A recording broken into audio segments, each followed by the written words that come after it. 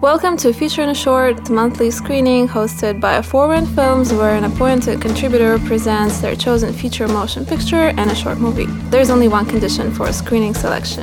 The presenter must have been directly involved with one picture but not the other. My name is Daria Huxley. I am a photographer at Forward Films. Today's presenter is Justin Joseph Hole, who is the owner of Forward Films, and he's an editor and director. The first film he's presenting is the short that he directed called Long Distance. Long Distance is a 1-minute movie. It's about a long-distance relationship between a girl in Arizona and a guy in Paris. Justin was acting along with Isabel Restrepo, who is our friend who lives in LA. After this short film, we had an even shorter discussion. There was no room for titles or credits in that short. Hope you enjoyed it. I made that, I think, 2016. And this was all just shot on vacation when I was bored. I was shooting a documentary in Paris, and then when I had time off, I shot this. And then like 2 years later, I shot the other part. It shot while we were waiting to go to the wedding of my friend. And then I finished it in a week in post-production at my house at night. Obviously, that was all tone. I'm not very good at memorizing lines, so the film I directed myself in had no lines in it. So that was a fun short. Justin's choice for the feature was the French movie called Science de Rêve, or Science of Sleep. It is an art house movie featuring Charlotte Gainsbourg and Gael Garcia Bernal. I feel like this movie has the same kind of feeling for it, the same sort of longing.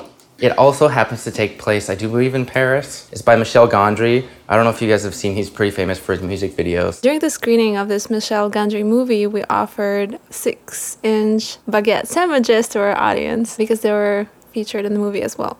After the film, we had a discussion as a group. I thought the use of different languages was really cool, especially in the first dream sequence, because everybody's talking at him, but it's all French, but in gibberish, and none of it matches the lip flap at all.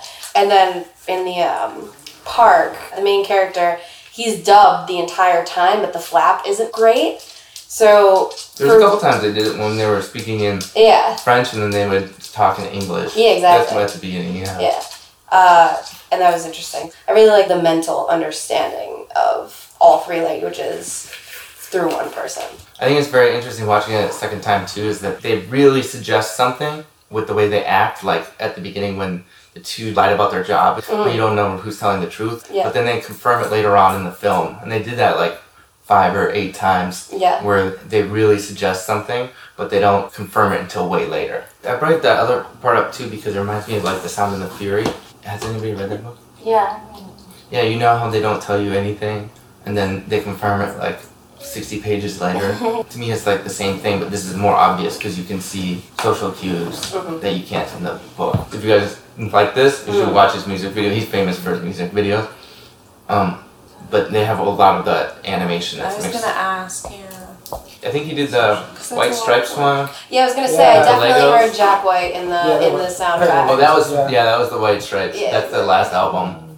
And then he's done a few Daft Punk videos. Cool. And a bunch of other stuff.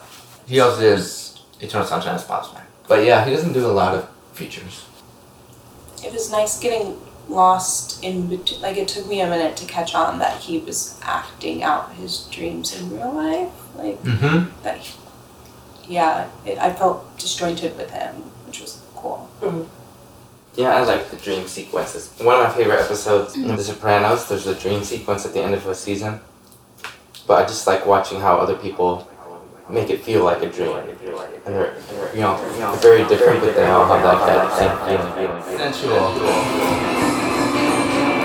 Sensual physical love. Catch yourself this.